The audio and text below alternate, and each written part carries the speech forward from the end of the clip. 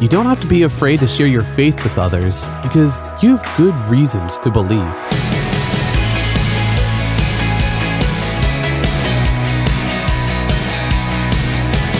Hey, I'm Dylan, and you're listening to Unlocked, your daily key to unlocking God's Word in your life. It can be tough to share your faith, but you can do it with love and with good reasons for it.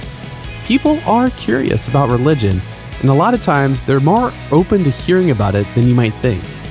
If you're respectful of their beliefs and you're prepared to answer their questions, you can share a lot with them, actually.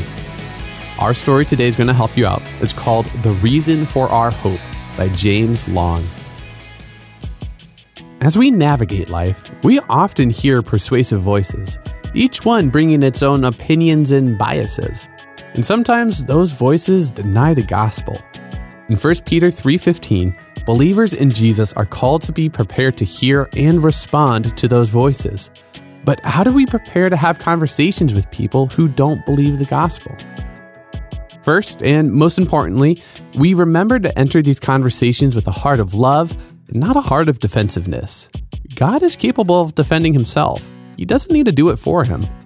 Instead, out of love for God and neighbor, let's seek to be prepared to give an answer to everyone who asks you to give the reason for the hope that you have. That's 1 Peter 3:15. This preparation doesn't just automatically materialize, though. We learn to trust God when we seek him out.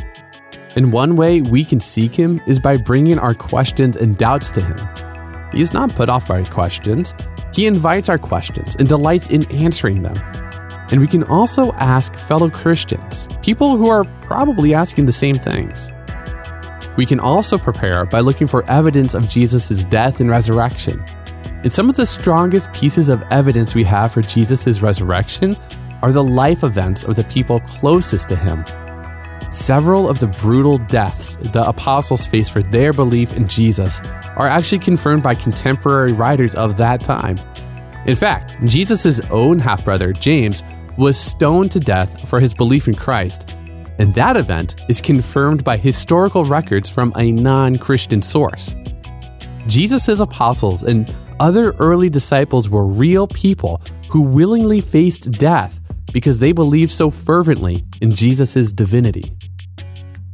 There is much evidence of Jesus' life, death, and resurrection, and we can seek it out, knowing that the foundation of our faith, Jesus Christ himself, is a firm place to stand.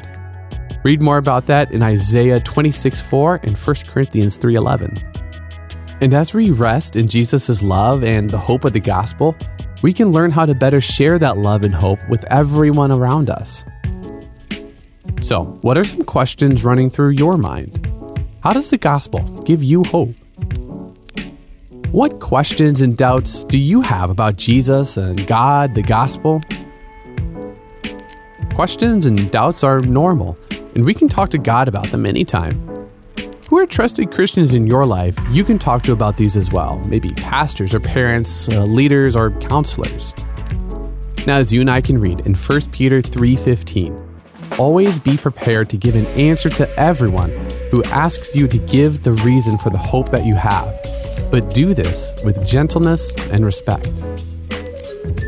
And dig deeper in your Bible for more in John 20, verses 26 through 29, and 1 Peter 3, verses 8 through 17, to keep God's Word alive in your life.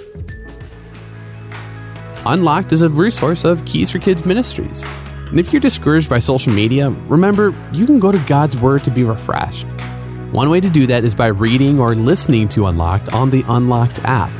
You can also read the Bible, write down your thoughts, and find encouragement.